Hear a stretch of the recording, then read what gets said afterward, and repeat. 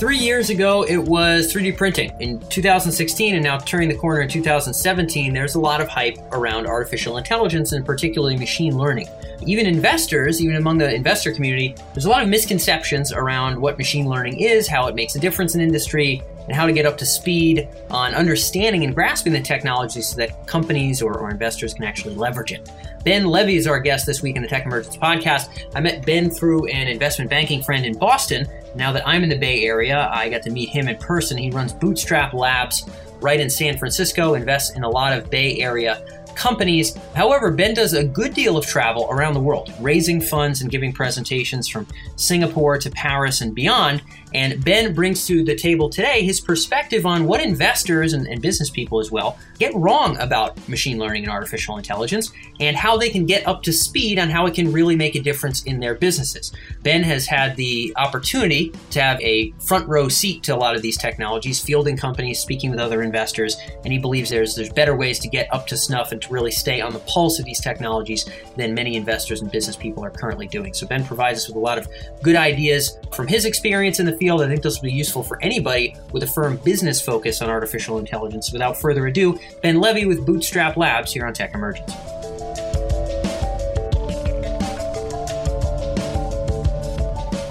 So, Ben, first question I wanted to run by you. I know you're not only out here in the Bay Area and around the United States, but you're in Europe, you're in Asia, speaking to investors, speaking to business people about their perspective and their curiosities around machine learning. Some of these are people that want to invest or start companies in this space. What do you see as some of the biggest misconceptions around machine learning in industry that you see business people and investors have? Sure. Thanks, Dan. Good question. I think we've had the benefit of traveling around the world, as you said. We invest only in Silicon Valley at early stages, but we talk to executives around the world. We talk to family offices, people that have, running businesses. And I think there's been a lot of hype, since the beginning of the year around AI. And I think there's a lot of misconception. I mean, AI is nothing new. It's been out there for about 50 years. There's been some incredible breakthrough lately, but that's coming as a result of an explosion of big data, an explosion of computing power at scale, extremely cost efficiently as well as the storage of data.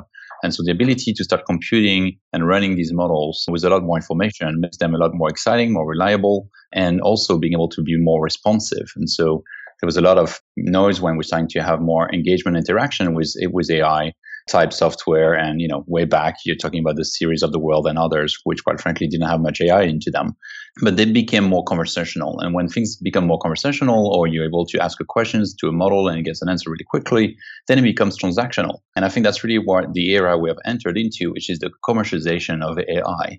Why we as investors in venture capital are excited is because we know that we're at a stage where, a large number of entrepreneurs are going to be able to access this technology and quickly prototype some new ways of solving problems, or basically taking old problems and solving them in new ways. We believe that every software written in the last 20 years will be rewritten in the next 5 to 10 years. And the way you're going to be engaging with product and software will completely change due to that. Those machine learning, those AI algorithms, things that are basically changing the way information is being first analyzed, projected, recommended, and potentially acted upon. And so, first, I think big thing to distinguish is between general AI, which the general public seems to, when you talk about AI, you tend to go right away to this, sentient being and the AI that does everything for you. Yep. Put that aside. I think where the world is today and where you can make some interesting play when you're an investor is to look at practical applications where a machine can do so much more when you talk about a massive amount of information to be processed and analyze and identify patterns than human beings are capable of. But they're really good in very narrow areas, right? They can solve very specific problems and do it more accurately than humans. I mean, lately, there's been a series of breakthroughs where machine understands, people speaking better than human beings. They understand images and what's inside these images better than human beings, right? So, we're going into that direction right now, but machines are terrible at porting over knowledge acquired in a specific domain and areas into another one. And that gets more scary when you start thinking about machine training other machines and sharing their knowledge across, right? I think that's where you start seeing this exponential kind of laws that are technology is subject to, and human beings having a very hard time to grasp. Yeah, and that's, again, as some of that is a little bit farther out, but as you said right now, kind of narrow applications are probably, the most accurate. Putting aside the science fiction of sentient machines, although, we may live to see that. Putting that aside for the time being, when you bump into business folks, let's say, you're in Singapore or you're in Paris or you're wherever you are as you're making your own rounds, what do you see as sort of common misconceptions among business folks around how this works? Maybe they think it's too easy or too hard. Maybe they don't understand the resources that have to go behind it in terms of implementing the technology. Where are the deficits of knowledge in the business world as you interact with these folks? Well, I think it's actually start with a very basic lack of understanding of how that technology is going to impact their own business. Just to begin with, I think, these machine learnings and NLPs and all these keywords. I mean, whether, if you're a business person, at the end of the day, you're going to be caring about your ROI. You're going to, return on investment. Is my product better, faster, cheaper? Am I selling it to my customers? And are my customers happier? And am I competitive? And I think we're going to be, in 2 to 3 years, people will not be selling you AI software. They will be selling you an upgrade. And that upgrade will have a lot of machine intelligence and a lot of AI into it. And you're not going to talk about it because the way business people will buy technology is always going to be based on ROI. I think so. The way you sell AI technology is not going to change very much from the way you've been buying other type of technologies. Now, the ability that you have as an executive and in corporations to have the right talent in-house to evolve your products so that they become smarter, so that they actually take advantage of these new technologies and breakthroughs, that is the hard part. So I think each corporation should be seen as kind of two-sided. You have the side of, I am a corporation building products or building services, and I'm delivering that to my customers. How am I making these products smarter, better, and integrating some of the new technologies?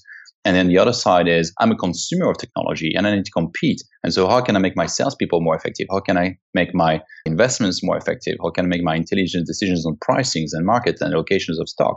All of that a lot more effective. And that's where I think corporations will be adopting and buying a lot of that technology in the next 4, 5, 10 years, because they're going to have to compete on one side. They're going to be facing markets that are lumpier and harder to grow into. And so cutting costs is going to become a high priority in those environments. Han, and talk about that notion of a lumpier. What do you mean in that regard, just for the context of the audience? If you look at a global perspective, right? I mean, things let aside the whole climate effect and what the impacts of that could be. Just from a pure business standpoint, I mean, we live in a world that is a lot more subject to interconnections and crisis and impacting one another's and the domino effect. And so I think we're in a world where we're going to continue seeing these ups and downs. And, right now you might be looking still up and doing up and downs, but, there's going to be an ongoing waves of disruption will continue coming in. And I think they're going to come in faster and faster. And we have seen that how the technology has been accelerated exponentially, and this wave of disruption have been closer and closer to one another. And so if you think about it, artificial intelligence, we think of it as the fourth industrial revolution. We think that we went from a world where we started to automate to a world that is becoming more autonomous, right? A lot more intelligent. So we look at a world that is machine intelligence augmented by human beings. So it's not a world of one versus the other, it's the two combined, but we're going to go from a world where 80% of the work is done by human beings and 20% by the machines to a world that 80% is being done by machine, 20% by human beings. And we're going to be in a world of potentially in abundance, where we're going to be able to produce a lot more for many more people. Now, other society questions emerge when you start talking about these things, right? Of course, the bigger ethical considerations, which unfortunately is not the focus of this interview, although it's certainly a passion of mine. I'm sure you go there as well. Yeah, for sure.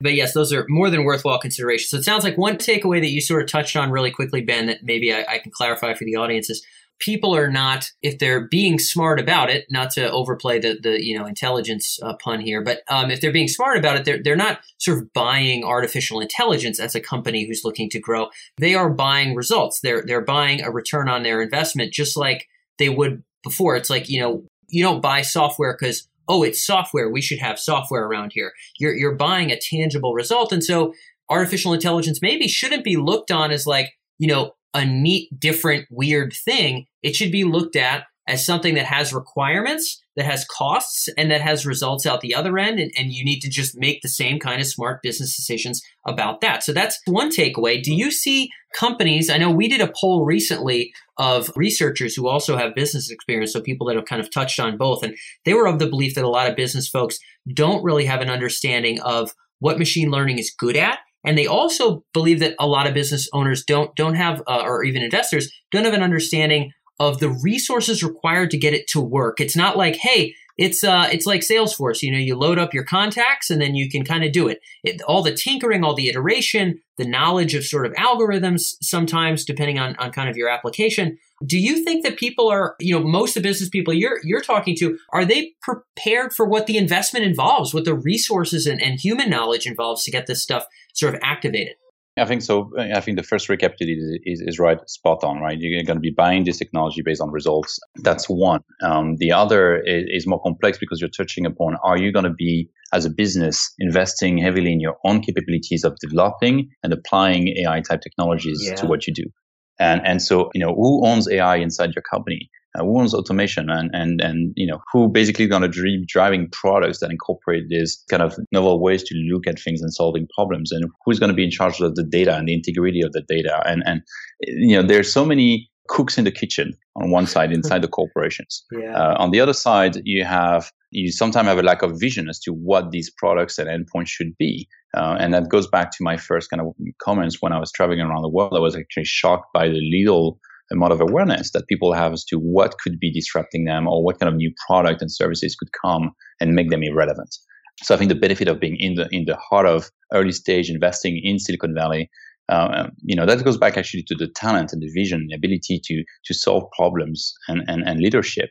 When you start looking at this, so are you able as a corporation to acquire the talent and retain the talent that's going to have the right skill set? Pretty unlikely, very hard to recruit, very expensive, very few pools of talents around the world where you have well-trained professionals around that areas. And then they need to be led with somebody that has a vision for a product that is impactful. And that's an expertise that, frankly, Silicon Valley has been owning on for the last 50 years, this ability to do extremely quickly product market fit iterations, validating assumptions, and building into markets and not building into customers.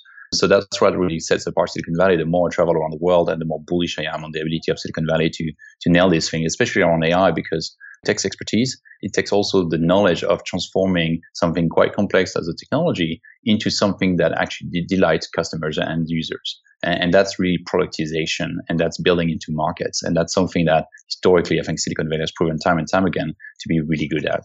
And now you're meeting with companies in Singapore, you're meeting with companies, in France, and France certainly has some AI talent, and France has a fistful of its own startups. I mean, what are your kind of tertiary advice for these folks who maybe are not able to relocate or even open an office on Mountain View or off of Market Street or something in San Fran? What is sort of the talent game for those guys? Is it a really hard street fight with the local universities that have that skills and getting those guys early before you got to pay them, $500,000 a year before they move out to Silicon Valley? What does it look like for the folks who aren't in the Bay? I guess we're fortunate to be here, but not everyone is. No, that's an absolutely very valid point. I think, we at Bootstrap Labs see about 1,000 companies from 60 countries every year. And that gives us an interesting perspective on where innovation is happening, how people solve problems. And they all solve them in different ways, even though sometimes they're the same problem, which is very interesting. Because again, you're a product on your local environment sometimes, but that doesn't mean you can't address a global market.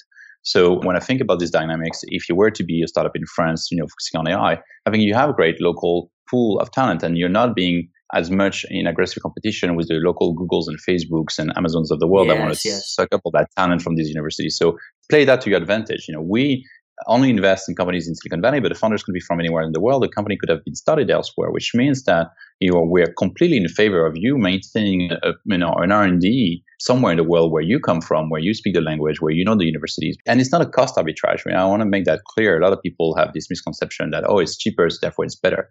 No, it's all about speed of execution, and you want to have the right talent. Again, when you come from an environment where, say Eastern Europe, where you have an incredible amount of talent with machine learning and this sort of models that have been, used out there, there's great schools that have been teaching that for decades, and same in the UK. And I think these pools of talents are still, there for companies to potentially scale to a certain level, but I think it's harder afterward, right? Because you're going to need other things to scale than just the people. It's part of it. But I think that's where other systems might be lacking, is kind of developing those fully fledged ecosystems that allow you to raise capital, to get the right kind of lawyers, to get the right kind of advisors, to get the corporations that are willing to test and try and fail with you as a startup. And that is something sorely lacking in other ecosystems around the world. Not that you can't do it, right? But it's extremely hard. That's how we get Frenchmen like you to move over with us Yankees, right? You can't beat them, join them. Yeah, man, that's what I'm saying. And there's something to be said of it. And I think there's other countries trying to pick up on that. But I think the whole notion of just falling on your face being able to still be a noble thing if you're shooting for the moon. I mean, geez, I'm not one of those like America's better than the rest of the world kind of folks. I think everybody should be learning from everybody. I think in entrepreneurship, there seem to be some cultural, I hear it echoed in you. I hear it echoed in a lot of people from outside of the States. Other social considerations applied, at least in terms of sort of startup ecosystem, acceptance of that iteration, that tinkering, that attempt at what's next seems to be somewhat rare elsewhere. It is. And, I gave talks not on that specific topic, but entrepreneurship. And I think, a lot of it has to do with the mindsets and your environment also defines a little bit who you are and the kind of risk you're willing to take. Yeah. In a world where people value experience and actually, so long as you're learning from your mistakes and you're moving forward and you do it in an ethical way, then I think, that is important. And this transparency is key and others can benefit from your mistakes. And so I like to call that, try to make original mistakes. I like it. That's a good phrase. I'll quote you if I use that one, Ben. And sure. It's useful. It's useful for the people tuned in right now too. I think to say that, Ben is a guy who invests in companies like this, but you invest in them when they're in Silicon Valley. So it's like, when you're going to put your own dough down, you don't really want to take the risk of the ecosystem not being there. It's sort of an interesting point that we're not saying exactly, but it's kind of like, hey, you at Bootstrap, you invest in Silicon Valley companies. It says a little something about where the confidence lies. And I think maybe that's something for people to tune into. Because I'm wary of time, Ben, I have one other question that I think you would know. Maybe. Yeah, go for it. What you got? Yeah, Dan, just one point on what you said. Sure. I think it's true, but I think, we believe innovation is everywhere. Brilliant and talented people will come up with incredible things around the world. Oh, yeah. And the more they have access to technology, it will happen. The ability to scale that isn't. And so, why we want them in Silicon Valley is for this ability to scale Yes. their vision, their product, their ideas, accessing the right talent, capital. And also from an investor standpoint, you want to look at returns. And returns are driven by acquisitions 95% of the time. And all the acquirers of people that are willing to pay for technology and innovations happens to be in Silicon Valley. So Last time I checked, 85% of technology M&A deals happen here. Yep. So that's also one of the reasons why as investors, we want our founders to be here. Yeah, if you want to make purses, you got to move to Rome or Paris or something. If you want to sell your technology company for sort of gargantuan sums of money, there's sort of a very limited number of places where you should sort of be. So totally get the point on that one. And hopefully the folks tuned in do as well. Last quick one, Ben. You're a fellow who was quite experienced in entrepreneurship on your own side, on kind of the product side, not necessarily a formal, super hardcore, PhD engineering, AI background, but you've gotten an understanding of sort of where the movers and shakers are in this space and where ROI might actually lie. Now, a lot of the people that hold a budget and are going to be investing in these technologies, even the people acquiring the companies in your own portfolio, Ben, these are going to be people who control a lot of budget. They're powerful, they're smart, but they are not going to go back to Carnegie Mellon or Stanford and get a PhD at all. So they need to be able to get up to speed on this technology and understand its yields, understand its limits, understand its opportunities without going back to school. How does someone do that? Not everyone can also travel the world like you. I know you have a pretty unique experience. What would you recommend for people who need to get up to snuff? Reading TechCrunch is probably not enough. What do you have to do to start to grasp what is possible, how they could be disrupted, where the opportunities lie? So look, I think as venture capitalists, we're in a very unique privileged position where we are, having some smartest people on the planet walking into our office and sharing with us some of the insights and how they're solving problems in differentiated ways. So we get educated on, constantly. So we see patterns that are very interesting. We also think about, my advice would be talk to people that are in the business of doing these things to get a bit smarter and wiser, not just reading out through things. And you need to read a lot, right? We even have our own digest at Bootstrap Labs. Every week we send an update to everybody on the newsletters to what's happening in the space. But you need to talk to people that are on the front line doing it. You need to potentially be, corporations invest in funds and or, fund as well, because they want to be learning from us, learning from the entrepreneurs that we work with. So a lot of the times the corporations do investment in other funds, not so much for the financial returns, but for the knowledge able to gather, the intelligence and make, kind of smarter, wiser decisions. And we at Bootstrap Labs, I might not have the answers or be the best experts in something, but that's why we build a very community-centric models where, we have about 30,000 people reading our newsletters. We have like 25 people around expert in residence and global venture partners. And we have the ability to tap into incredible people that are, former head of machine learning at Uber. we have the ability to go to the city of sentience and basically run things by them and ask them specific questions. And they do care to answer us because they know who we are. They trust us that we're not going to waste their time. And they usually are interested in the things we're looking at. I'm trying to transfer this to the people tuned in, Ben. If it's possible, how would that work? Again, I know most people aren't going to be in your shoes. I've been to a couple of your folks' events. I like what you guys are doing, and I think there's got to be more and more of that in the future. A guy who's listening in right now might be in a very high up marketing position at GE or Target or something like that. How does any of that get modeled? Is going to events the best place? Traveling to Silicon Valley a lot? You said talking to people in the field. I guess events would probably be the best place to do that. What are sort of those quick tip kind of resources and sort of habits that people can get into to start to get a better sense? Not that they'll ever be in the same position as you, but maybe get a little closer. Well, so event is one. Sure, it's kind of the low-hanging fruit, right? Yep, but again, I think what you walk away with is limited. The ability to maybe set up meetings with people like us. I mean, the truth is, on a regular basis, we host corporations and senior executives that are coming either to Silicon Valley or nearby because they want to hear a little bit what's going on and from us directly, and then we can help them connect with other people. Corporations are always thinking about their ways of engaging with outside technology. I don't like open innovation that much, but more, how do you take and access external innovation and integrate it faster? So a lot of them have looked at opening innovations office here, whatever that means, right? You basically say, hey, we exist and we have a front door. If you're a startup, you can talk to us. And that costs them a fair amount of money, by the way, right? It does, yeah. A front door in San Francisco is not a small endeavor, but I get what you're saying. So basically, there's ways to get plugged into venture folks like yourself. Essentially, it sounds like have a footprint or at least have your tentacles in the ecosystem. Have people with real responsibility at your company either sink their tentacles or have an actual physical presence within the ecosystem to be embedded a little bit deeper. It sounds like, just going to events and reading magazines, probably not going to cut it to have a genuine pulse. It sounds like your advice is to really be embedded in kind of, again, that more thorough sort of ecosystem in a deeper way, if I'm hearing you correctly. Yeah, and I think you talked about people having budget. I think, they should be using those budgets to actually learn, right? So you should be thinking about where can you allocate a bit of money, whether it's like either sponsoring events, not because you're sponsoring the event and you're going to meet more people, but because you might actually get closer to the people that organize that event, that have incredible access. And that could be one way. You could be working with incubators and accelerators. You could be working with people that do innovation tours. You could be working with you can allocate capital into venture funds that people doing things interesting in those areas. You could be setting your own corporate venture arm. There's a few different tools that corporations have out there, that is accessible to them. But I don't think I would go to a consultant, for example, to get expertise and advice on that. I like it. So I like that you gave a little bit of a smorgasbord. People who want to really tune in can rewind that quick second as Ben went through kind of that laundry list there. But I think understanding the options available to really kind of get some skin in the game and spend on the necessary learning, I think that could be a valuable lesson for some of the folks tuned in who, again, like yourself, not a PhD in AI, but they got to get up to speed. Obviously, you've done it, and hopefully people can use those lessons to do the same themselves. Ben, that's all that we have for time, but I very much appreciate your perspective, and I'm glad you're able to join us on the Tech Emergence podcast. Thanks so much. Yeah, and thank you so much for having me today. That was great.